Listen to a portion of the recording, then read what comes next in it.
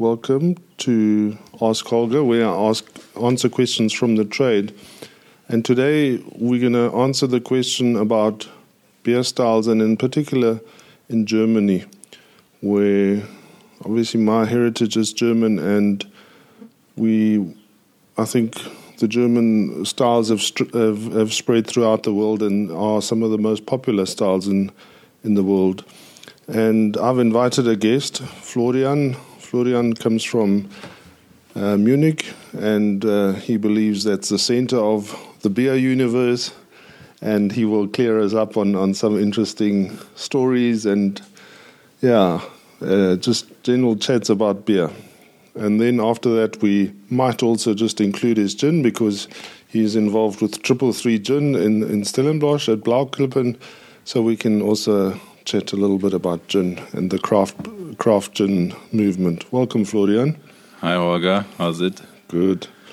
So you pretend to be a Bavarian, but you're actually from Hamburg. So let's start with the northerners. What kind of beer do we get in Germany besides... I mean, we know the big difference, for me at least, is the size of the glass, isn't it? It's very much true. The further south you get, the bigger the glasses are. and why would you say that is? Oh, that's a very good question. No, not sure. I mean, we talked about many things in earlier talks when we said before, and in general, there's a north-south border within the country, which shows in many aspects, such as the former German states before Germany was a country, like Prussia, which dominated the north and was led by Calvinists by then, and the south, where Bavaria just before Germany existed was a own country for centuries, and centuries before the Romans even. So I think coming from different German countries uniting one country is one of the reasons for the splits and the habits. So I'm just guessing the Southerners are more influenced by cultures from south of the Alps even, where the Northerners have a bigger influx from Scandinavia and so on. I mean, even in the Netherlands, you get the divide of the small glasses and the beautiful glasses in Belgium, I guess. So, you growing up in Munich, I mean, the most important thing, I think, is that you drink local beer. You don't drink beer from far away. It's very much true. It's not even a question if you drink a local beer or not. It's rather the question, which local brand do you drink? Mm-hmm. And it's also not so much about beer styles as we call it, das Helle, which is probably close to a lager, is the one and only beer style which probably is good for 85% to 90% of beer consumption, is Helles beer, where Helles beer originated from the classical Pilsner style. Mm-hmm. So it's fairly young if you look into beer history, but it dominates for a long time already the Bavarian beer market. Yeah, and is that a obergärig or untergärig? Is it an ale or a lager? That's a lager. Is it a lager? That's the closest, I would say, if you translate it to a lager. Sister or brother of the Pilsner, less bitter usually. That's why some in the north of Germany regard it, of course falsely regard it, as a lower quality because hops are expensive. But remember where the hops grow, it's in Bavaria. Yeah. So it's careful selection of the best here. Yeah. It's also in its lighter hopped style, it matches the bigger serving units, half a liter to a liter. Are the common sizes, and you can really describe it as easy drinking. You can drink a few of this without getting a bitter tongue too soon.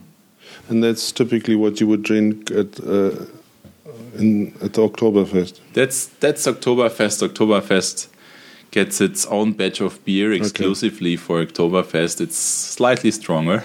Oh, really? So many who are not aware of this fact and think they can drink Bavarian beer and counts in the same numbers, they got a surprise at Oktoberfest, wondering what's happening with them because the effect is also stronger.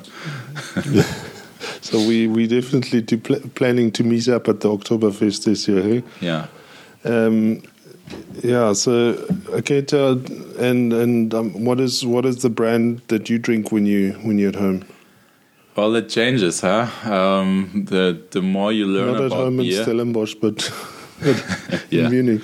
When I visit Munich, that changes now. In the meantime, I would just guess that this craft beer movement has also an influx on me, broadening the horizon of beer knowledge and looking into different ways of making beer. Where, as I grew up and was of legal age to drink beer, it was... What is that, 12?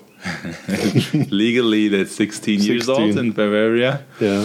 And by that age, it was only Augustiner beer from Munich, oldest Munich brewery from 1328.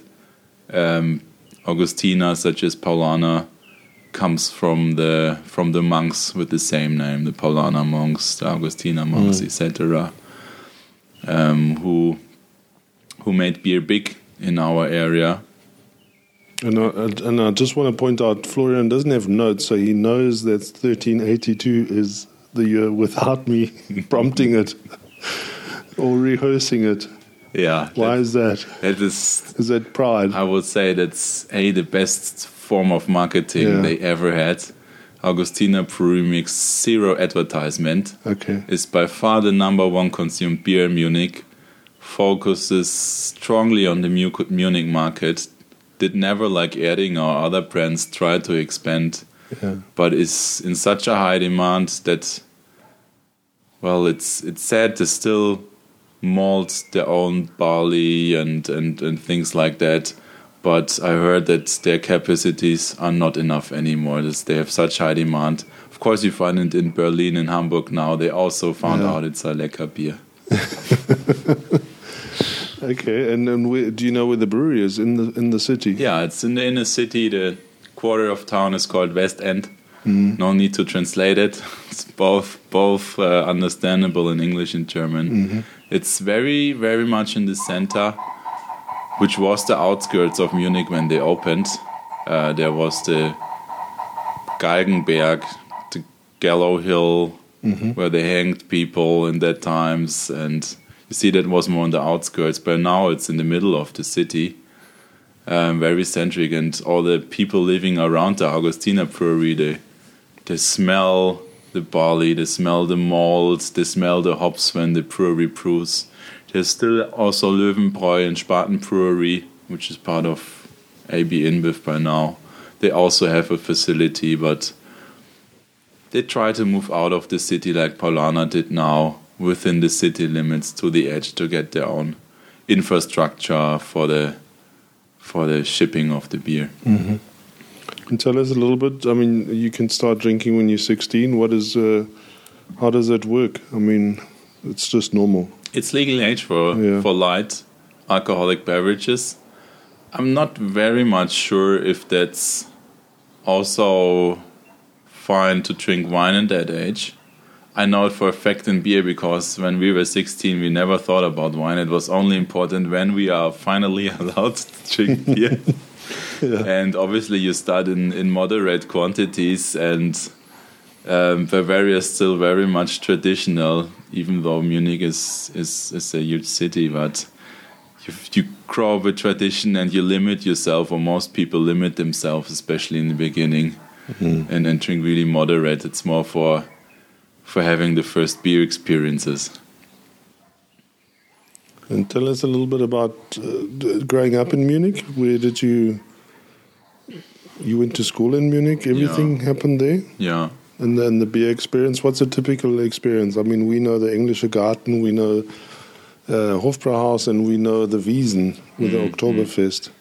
But those are tourist attractions. What would be your experience of beer Well, I can say as a person growing up in Munich and surroundings, you have very much the same experiences. You just have more opportunities, so more variations of those experiences. It's in some families tradition that you get a photo when you're a young kid with a beer glass in hand and you pretend to drink beer just to have this photo. So in early ages, you get a connection. If you drink it or not, you get a connection to the product. And then I heard about some grandmothers who would give their grandchildren one sip of beer after the dinner, and then the grandchildren would ask, Oma, may I go to bed, please? So it's fairly integrated in the traditions of Bavaria. Again, in really moderate use. I think that's important to underline. Yeah. But it's deep-rooted, so you grow up with it. And then any traditional Feuerwehrfest.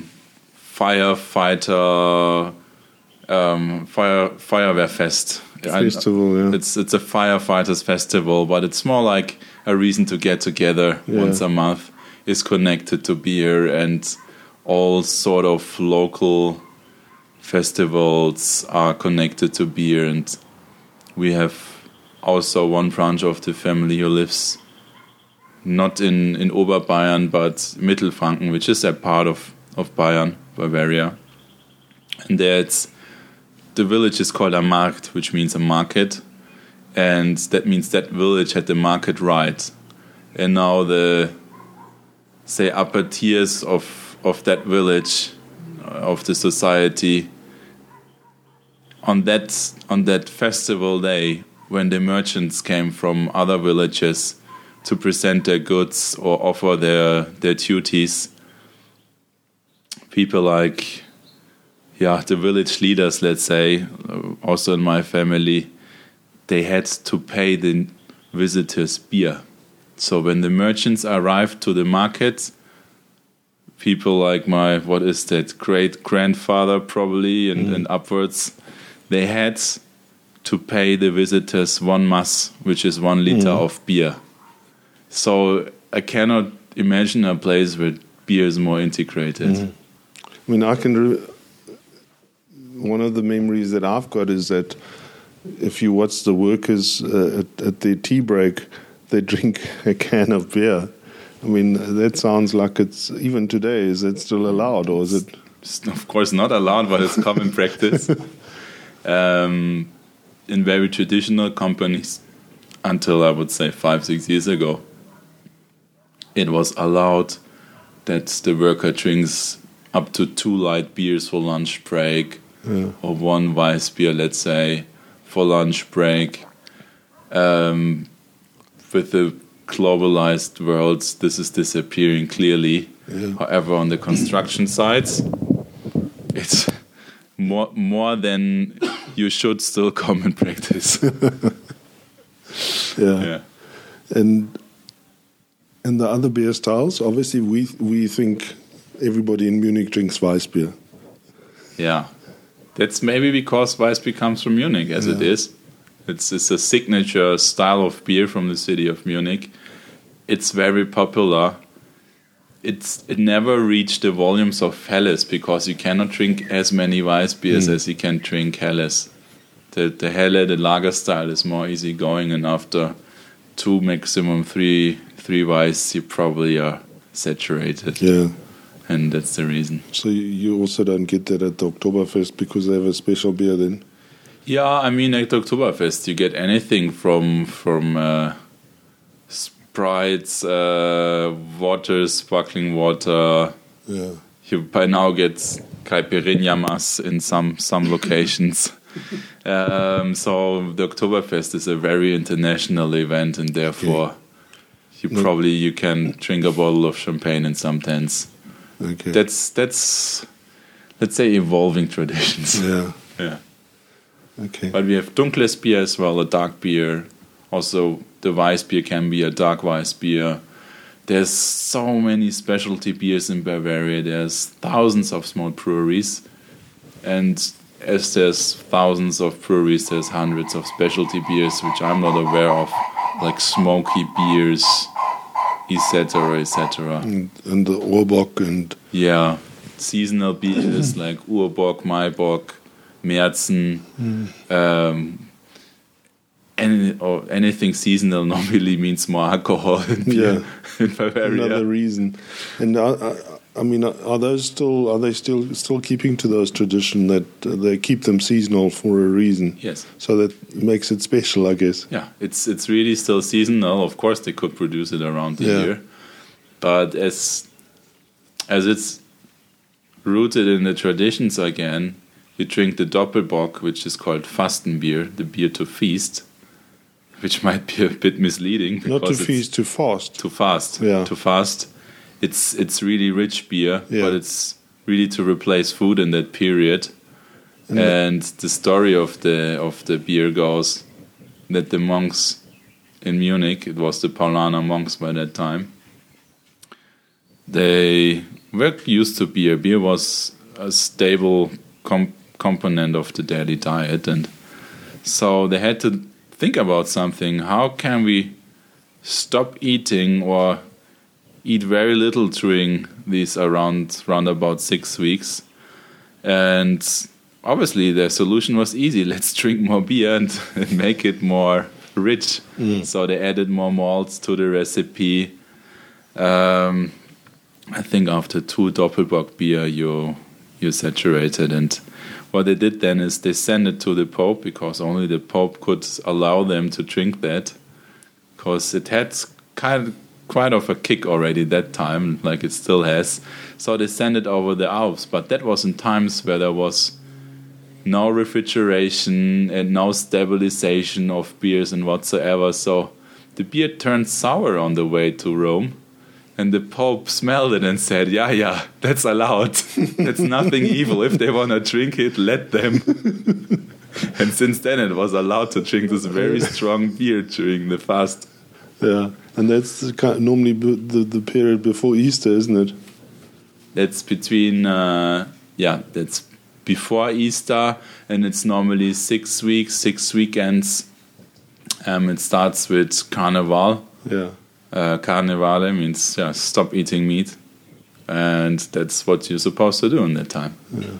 And then instead of fasting food, instead of fasting alcohol like we often do, we just stop eating and just drink heavy, strong beers. But that, in today, is not possible anymore. So many people do the same with alcohol now. Yeah. Traditions, that's global traditions. Yeah. And in how much normal Pilsner or lager do you see in Munich? Well, it exists. For the visitors. Probably because the company, or now you can say the company, AB InBev, has a good sales force. Yeah. They place it. And there are absolutely some good Pilsners in that portfolio. Like you get Chick Pilsner sometimes in the shelves. For those who like it, the German Pilsners like Beck's or any other German beers. You get Belgian beers. I mean, by now it's a really international offering in stores that you also might find here that specialize in that categories. But you'd never find a Budweiser from the US, only from Czech. Only the original one, yeah. I remember that. They wouldn't. It's not Reinheitsgebot, and then you don't let it in. Yeah, that just doesn't sell. That's another story, the Reinheitsgebot. It's similar with the gin craze in former times, when people just tried to hide bad quality by adding flavors. Like some brewers might add some cherry flavor to a beer that had some funny notes. Yeah. And because it was going wild, one of the reasons was because that was going wild, they invented Reinheitsgebot and said that's the only allowed ingredients, just to secure the quality standard. Yeah, it's like a GMP or HACCP nowadays. That was their measure of regulation. We get Corona beer, which is clearly not Reinheitsgebot, it's with Mais. But there's just no demand for Budweiser. It's not our beer style. Even though it's Germans, hey, Anheuser-Busch. Yeah. I mean, they're German immigrants. Yeah. I mean, all over the world, Tsingtao is also German, isn't it? It is, yeah. So I think that the Germans have certainly influenced the brewing industry worldwide.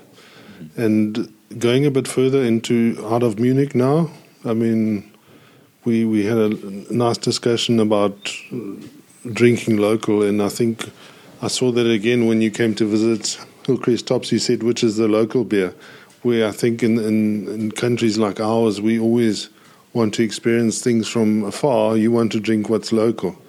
And I think it's an important, especially with a craft beer, that you support your local beer, and you obviously do that in Munich, and it's a nice German tradition to support the local beers.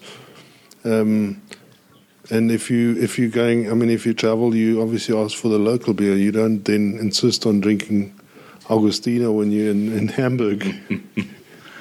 Yeah, that's also a way to understand the people, like you say, the sizes of the beer are different, let's say in Cologne or Hamburg. And then it's also another way of drinking beer, and it comes with a whole cultural environment. Yeah. So I think if you want to understand something about the local culture, drink the local beer the way the locals do. And it also gives the local breweries, especially where there's no Reinheitsgebot, it gives them a fantastic opportunity to show what they can source product-wise and make a statement about their surroundings. And I mean, you've been in South Africa for a couple of years now. Have you picked up anything in Munich about craft beer the way we have seen it in the Cape and now in the rest of the country? Yeah, definitely. I mean, as with all the global trends, it all started probably in California. That's where I saw the first craft beers, and had big question marks in my face.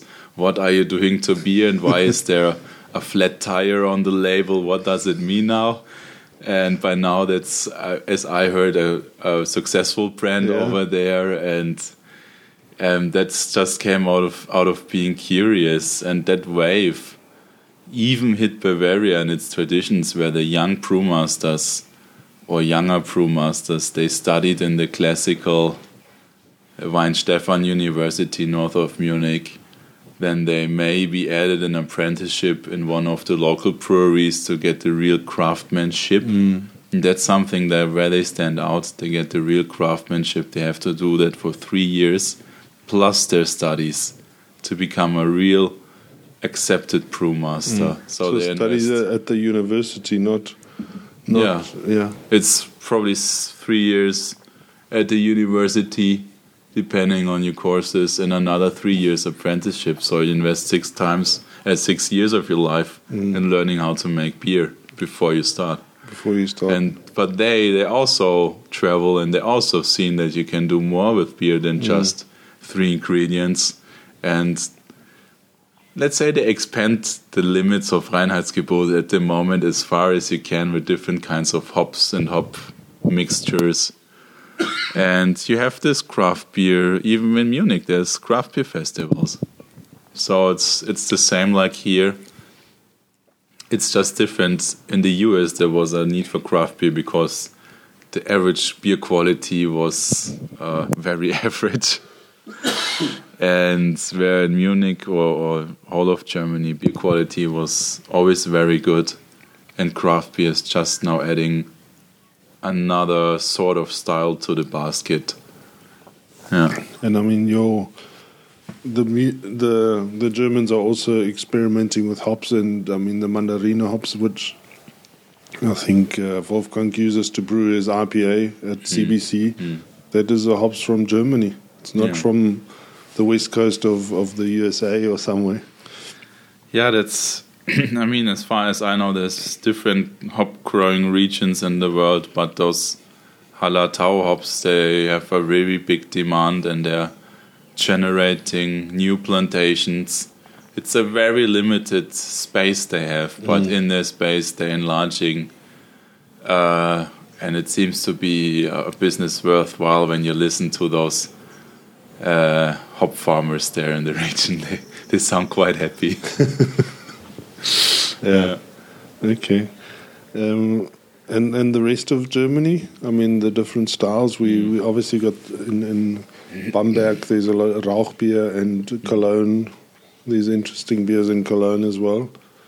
Yeah, it's again funny to see how you have a really good understanding about different beer styles in Germany, where the average person like me in Munich never thinks about other beer styles in Germany. There's purely no need for it. Yeah. Obviously, as you travel, maybe for holiday or for your business trips, as said, you try new beers, and you have in Cologne, you have Obergäriges beer like the Kölsch, which is then more closely related to a Weissbier actually than a lager, which is consumed in very small portions and mostly also more chilled than the beers. Small glasses, yeah. Small glasses, more chilled than Bavarian beer. So it's more easygoing, and then to have apparently big wars between Kölsch beer and the neighbor city Düsseldorf Alt, where for somebody from Bavaria it's not clear to see what the argument is, but, but they can see it's local pride. It's really what it boils down.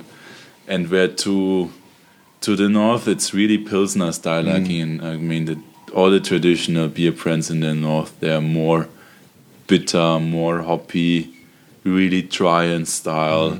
You can, and it's Becks from Bremen, or they're named after the cities like Flensburg, which are very common brands, or Jever, it's another name of a city actually. Brands like this also consumed in smaller classes. They are traditionally with a class of Korn Schnapps, which is the German sibling between vodka and whiskey, you can say, style-wise. So that's what you don't do, for example, in Bavaria. Don't drink a shooter with your beer. And there they do it with every round they order. They order corn and a beer, and that works on you quite quickly if you're not used to it. Certainly, I worked in Leipzig after when was it, in the 90s, and these guys, every beer there was a Kurze, and I kept falling asleep, and I couldn't understand why I kept falling asleep. Obviously I did, but I mean, there was no end to those, and it was probably more than one with each beer. Yeah. The closer they got to the East Bloc countries, Yeah. So their beer tradition is again different. However, if you look a bit in beer history in Germany, successful breweries in Hamburg were all of a sudden called Bavaria. And why? Because the Bavarian beer styles became so attractive in the rest of the world, especially the idea of Helles beer, making a Pils more palatable, more easy drinking, but still rich of flavor. That was, I think, making an international success, and there's quite a few Bavaria breweries around the world. In Holland, there used to be one where I obviously worked in South Africa. Yeah. I think in South America there's a big one called Bavaria. Yes. Yeah, obviously, but the Pilsner is the one that has dominated the world, I guess, or the lager, which is also a traditional German style, I guess, and the origin might be next door, but certainly, I think, developed by the Germans. And I mean, you can not being a northerner, I mean, would you even drink a Pilsner? Yes, of course. Of course, yeah. As a beer lover, there is an opportunity for every beer. Yeah. I might even once a year drink a Guinness, just because I feel like it. So, and sometimes a Pils, and especially that smaller portion of Pils, can be something really refreshing. Definitely. Okay, and traveling to Bavaria, what do the beer fans have to visit? Yeah, I would say you just depends where you are. You just ask for the very next local brewery, as there is one every, let's say, 5 villages. There's a brewery, and they will have their version of the common beers, such as Weiss beers and Helles and Bock beers specialties. And then the best way to really experience beer is to look for a traditional festival on the countryside that basically consists of one big beer tent, a band which is here called Umpa Band, with traditional music and traditional foods, of course. Food is always excellent to have balance with the beer. And then there might be some surrounding offers for the children or not. But there you can understand the best way beer is consumed. It's also not this big party like Oktoberfest. It's more get-together. And it's really friendly. That defines the Bavarian beer culture. No matter to which table or bench you're coming, there will be always space for you. As long anything below 5 people on one bench, there still can be space made up to 7 people on one bench. And especially if you're a foreigner, you get welcomed and get introduced quite quickly to the local way of beer drinking. After that, you're an expert. Yeah. And tell us a little bit about beer garden culture, because that's not really something we understand, I think. I mean, first of all, it's self-service, isn't it? Yeah, the beer garden culture, it's rooted in the brewery's need to sell beer quickly. So that demand was created by the producer. Yeah. But it tuned in with the traditions, I think. It was accepted very quickly. Yeah. So it comes from the old days again, where there was not proper refrigeration, where we got our ice from a little side arm of the River Isar to store the beer cool. There was no fridge around, there was no freezer.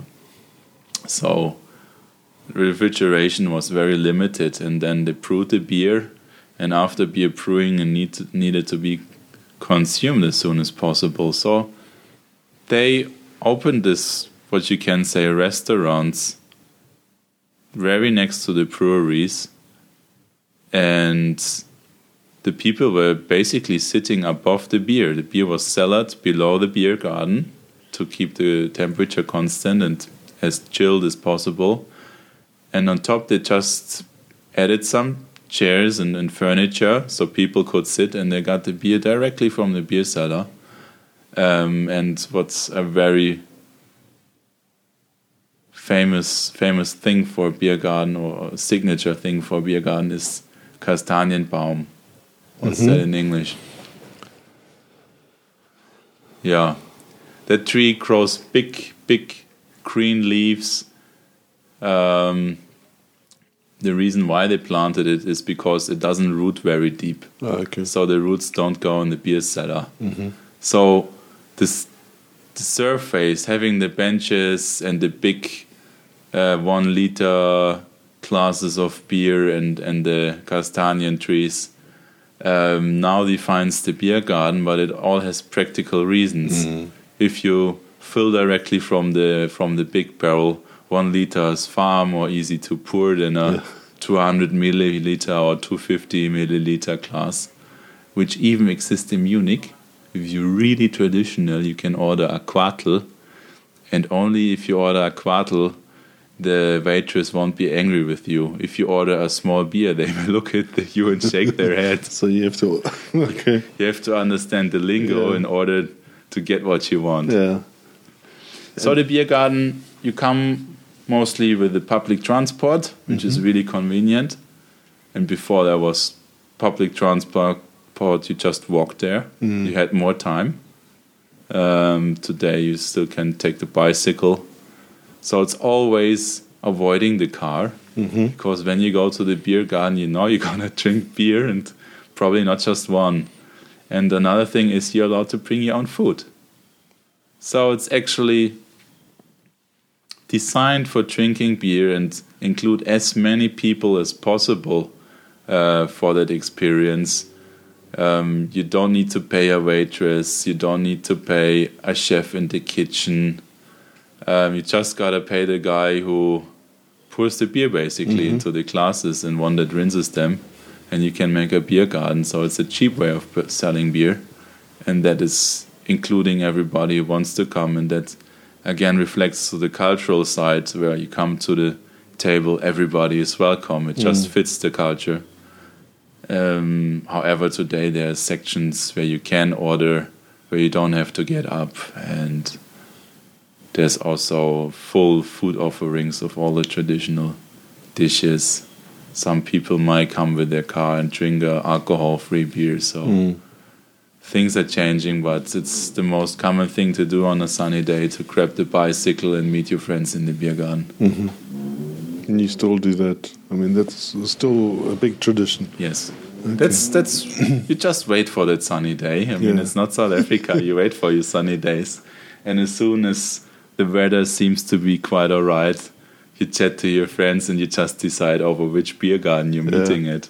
And what is some interesting ones to visit in Munich? Well, it's as a local, but more especially as a visitor, I would say go to the bigger ones. Go to Hirschgarten, which is close to the castle of Nymphenburg in town. It's 8,000 seater. 8,000 just to get this experience. See 8,000 people drinking beer. I think you don't see it very often on this planet. No. And the second biggest one is the most beautiful one. It's called Chinesischer Turm, Chinese Tower. There's a little pagode in the Englischer Garten, very much centric in the city. And it's a 7,000 seater, so you still meet quite some people. Where the Hirschgarten is mostly visited by locals. The Chinesischer Turm, the Chinese Tower, is a very international beer garden. You meet the whole world there. Yeah. The band is playing in the tower, and then you can have a walk in the garden, which is the biggest inner city park in the world, actually.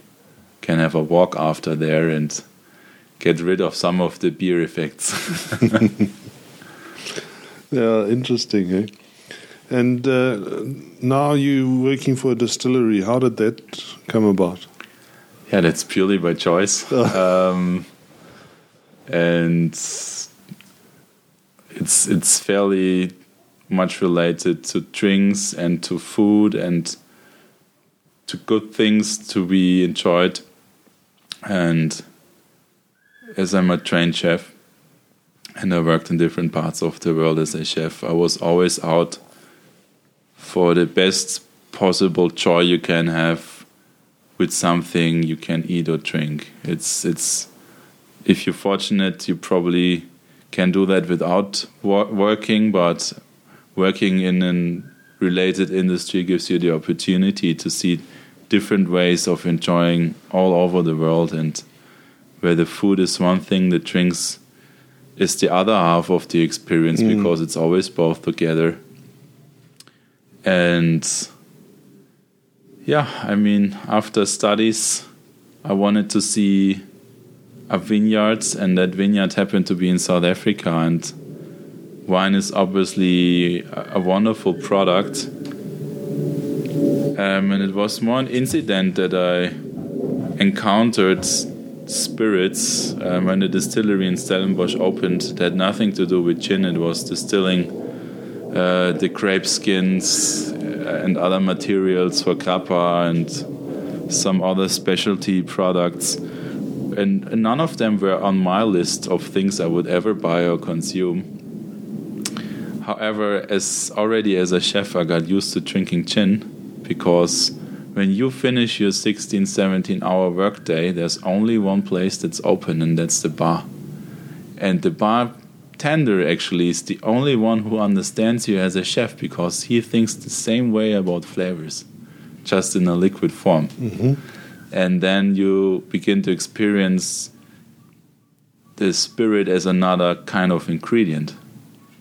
And yeah, when there was the opportunity to possibly make gin here in South Africa, I was asked if I could imagine it, and it took me less than a week to decide for yes, seeing the incredible ingredients that grow here, especially in the Western Cape, with all the herbs. Any Sunday walk you make outside, you can rub the leaves off the bushes and just smell what they contain, and there's so much undiscovered ingredients here that it seems to be a never-ending journey when it comes to distilling anything with herbs like a gin is. And let's see what else comes next. Mm-hmm. And how big is gin in Germany? Yeah, it's the spirit to drink. Really? Okay. Of course, whiskey is also very Bacardi strong. Cola. Bacardi Cola probably is also a good seller, just guessing here. But if it comes to your premium spirits, it's still whiskey. Rum is super niche, but bigger than here. And then gin. There's hundreds of gin distilleries and hundreds of brands in that segment, and they all sell their products. And it's more opening up rather than some closing. It's a really dynamic market over there in Germany, such as in Spain, such as in the UK, and the smaller countries like Belgium and the Netherlands, and parts of Italy. And that's the countries I just named, is the countries where the gin originates from, as we have it today. So it's not a big surprise that it's becoming popular again in those countries.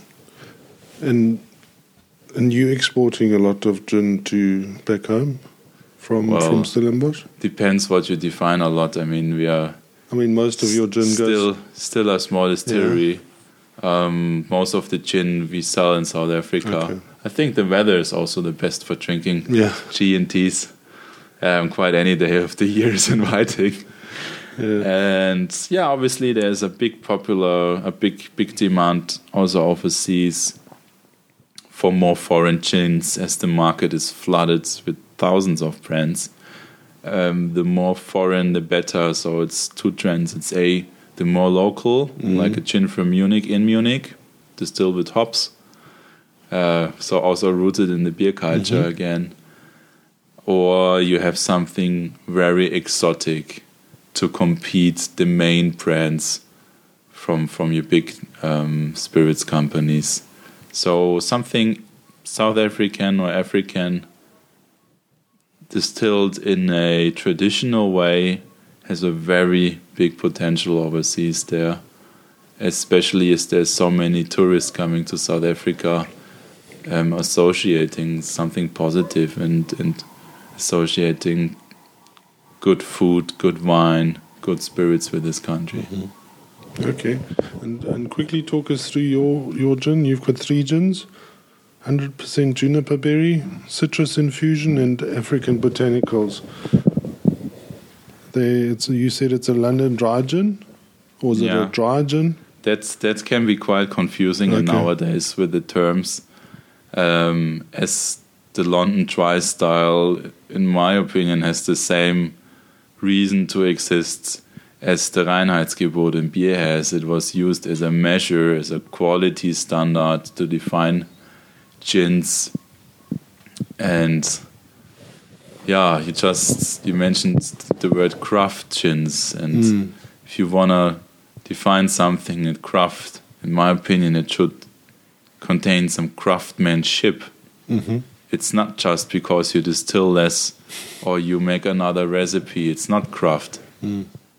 You can call yourself craft, but craft comes from craftsmanship, and that implements that you know what you're doing, that you use the right procedures, and that you have a broad understanding of the category as such, and then you will find out how to name your product as well, because you know the different styles. For example, if you add anything sweet to your gin after distillation, you should call it an Old Tom gin when it has that sweet touch on the palate. For some gin categories, there is a content of sugar allowed, not in the London dry gin. That's where the word dry comes from. And London Dry Gin simply means that there's no sugar and everything is distilled and everything is distilled together. And then again, that has more historical reasons than reasons of production, because our other two gins are also distilled gins, but not all the ingredients get distilled at the same time. And that again has to do with craftsmanship.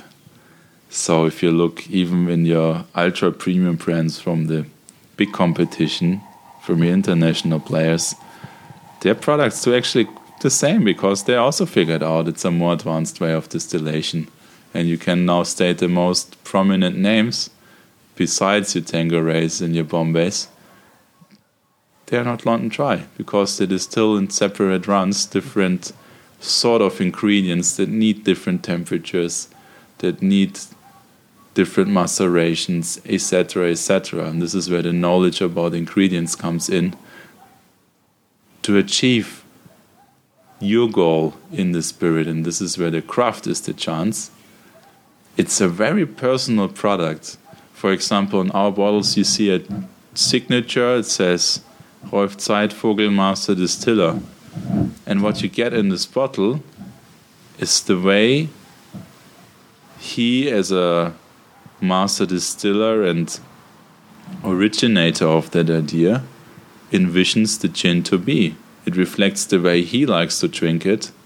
That means that it's a more personalized product. It also means you can never reach or it's unlikely to reach the heights of a Tanqueray gin, because if it's more personalized, it's also more niche. Mm-hmm. It's not as common anymore. So here with 100% juniper gin, yes, you have a London Dry Gin, but it's even not written on the label, because it really doesn't matter. It's very confusing. Some people still think it must be from London. Some then name the gins Cape Dry or whatever Dry or Munich Dry, you name it. California Dry, doesn't matter. But that naming is not an existing guideline anymore, because there's also many producers who decide over their own styles and then place it in the same shelf like the dry gins. I think this is maybe room for potential, like they have it in wine or beer, to improve information for the gin lovers. However, as it's so personalized, you rather buy the spirit from one person or a group of people and you buy their idea how the product should be. So the 100% juniper gin is only distilled with juniper berries, and many people say, oh yeah, isn't that the original gin? And yeah, well, it's sort of that. It comes from that idea. But then again, original gin, as soon as people could afford spices, they used additional spices purely to hide sharp alcohols and bad alcohol qualities. Mm-hmm. So now if you go the way around again, the way backwards, and you only use juniper, you gotta make sure you work with really smooth and essential oil-rich ingredients, so you have enough flavor in the product, and B, you still have a smooth gin. Like all these three gins are so smooth you can drink them neat if you want. Which again, I come to the master distiller. The master distiller comes from the Black Forest of Germany, where they drink fruit schnapps, fruit spirits, and they drink them only neat. They never mix them. So in his understanding of a spirit, he created a gin in a way that the gin is according to those quality standards. It must taste like the ingredient stated. Mm-hmm. It must be smooth. It mustn't give you a headache the next day, meaning a clear spirit, a clean spirit. Mm-hmm. And that's where you see how important the people are in this segment. And I know Rolf is not a big fan of the word craft, because many people might misuse that term in order to get more money for their product. Then again, we haven't found a much better word. Can say artisanal or whatsoever. Yeah, or small batch. The small batch still, if you say craft's probably the most understandable term. And it's the same problem with beer, isn't it? Yeah, I think that's where it fairly relates to beer. And some distillers say, don't put me in the same category like craft beer for that very reason. However, I think in the gin side, we have the same structures like in the craft beer, therefore. And we have then the citrus infusion gin. And what happens there is the citrus and the juniper are two different distillations and macerations as well. Purely because the citrus oil from the peel has another need in distillation than the juniper berry has. And also, it's a natural component. It's you have the juniper, now you have lemons, you have oranges, and during the season, those ingredients change their flavor profiles. So, do you want to have a seasonal gin each time you bottle, or do you have an idea of a gin, like the citrus infusion gin, where you say it always is orangey, almost sweet in the nose, and then it gives you a fruity zestiness on the palate. It's a refreshing experience. And that is a fairly precise idea. We have our own terms how we describe that then internally, which might be misleading because, like the sommeliers talk of candy floss and whatsoever. We in production have similar terms to describe it. That is a promise we make. Anytime we bottle the spirit, it has this profile because it's our very idea of how the spirit should be. Now, if I would make this London Dry and by the same recipe distill it all the time, you would have 12 different recipes a year. And then you're not sure what you're getting when you open the bottle. And that is the strength of the small batch. We distill into small buckets. We can then fill the small buckets into bigger buckets and then finally make the blend. So we have a really precise control over our recipe, and yet everything is distilled. So this is where the strength is in comparison to continuous distillation that might make you Gilbey's gin, which is a sound product, but the very end, the other side of gin production. And then with the African botanicals, with 7 ingredients plus water 8 plus alcohol 9, that gets even more tricky to always get the same flavor profile in the bottle. Again, the Buche grows with the water, it grows with the sun, and always comes out different. So that again, it's a more precise attempt not to make it London Dry, but everything distilled by its own, and then make your vision in the bottle. And it's proven to be fairly successful. Such are brands like Hendrix or Rangpur Gin from Tanqueray, to name the big guys. They do the same, and it's very successful. It's craftsmanship. And where can they find out more about these? This is 333.co.za. Yeah. And you're based in Stellenbosch on the Blauklippen estate. Yeah, exactly. And are you open for visitors there? Yeah, it's you can find out about the gin on 333.co.za. We are fortunate to have a spirits room at the vineyard. At Blauklippen, there's a spirits room where you can come 7 days a week, and there's always somebody open for questions who makes a guided gin tasting with you. Even our name relates to the vineyard. When we launched our distillery, launched our gins, it was the 333rd anniversary of the vineyards, and 333, it's a 333. It's a lucky number. I forgot to ask about that. And then in your gin room or your spirit room, it's better to come on a bicycle, hey? Back in Munich. You can have a professional tasting, like you can have on the wine side. You can have a professional tasting on the spirit side, and then take the bottle home. In Stellenbosch, we have great Uber connectivity. It's short distances, or you find the designated driver Yeah. Yeah. And what else is on the farm? There's a vineyard in a hotel, eh? There's a vineyard, which also where Rolf also is the manager. So here comes again the product side in place. He has many specialties. Like we do have 3 recipes for the gin. He has more than one version of a, let's say, Zinfandel wine or a Malbec wine. He always thinks out of the box. So there's many specialties you can taste on the wine side. We have brandy as well. We do offer some of the grappas for those enthusiasts that appreciate a grappa. We barrel age them as well. We make pear spirits, which are soon on the shelf again. Which we tried the other day. We had a try of a dry pear spirit, classical European style, from the cultivar Williams. And then we also now will make a sweetened version, which you had the other night. And yeah, watch the space. It's gonna be there soon. It's also who we are. The distillery is open since 2012 already. So we're not learning how to distill. There's actually a rich basket of spirits that we mastered already. Okay.